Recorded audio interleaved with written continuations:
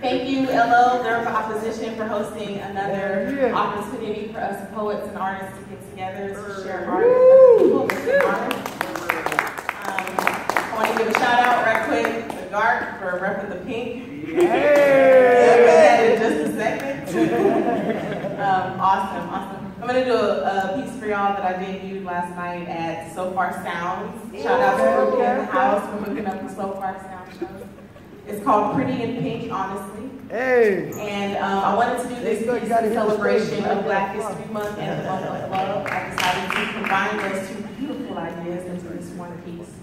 And like I always say, I write about myself, I write about my experiences, but I hope that you find yourself in them somewhere and that it speaks to you. And after I do this piece, if you haven't heard Barack Obama give his speech to the Howard commencement of last year, you should go back. Woo!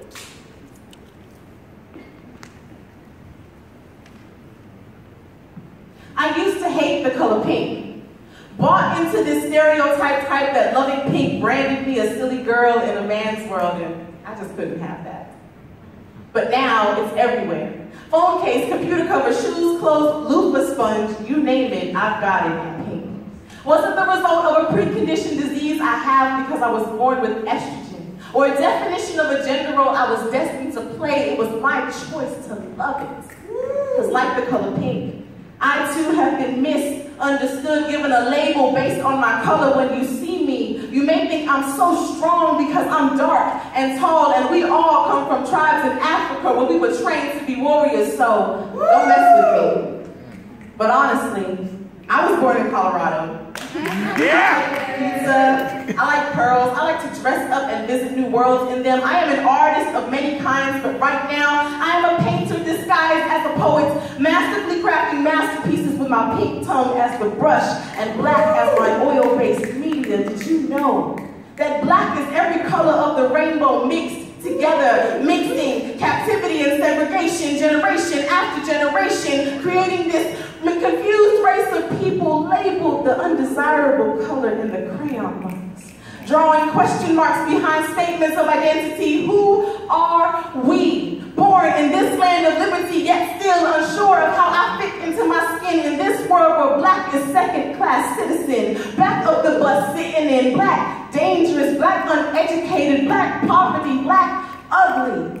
Honestly, black pride and confidence too long been the anomaly. More commonly, we struggle to hold our heads up high. I fight to love who and what I am in this land where history has made it a sin to be different, to be a little bit bigger than the other girls, to be dark-skinned, darkest out of all my friends, to be the reason why you use the flash when you take night pictures, to be the one who holds everyone's stuff when we go swimming because they know I'm not getting in. Hours of detangling these twisted curls for a few moments in a whirlpool is just not worth it to me.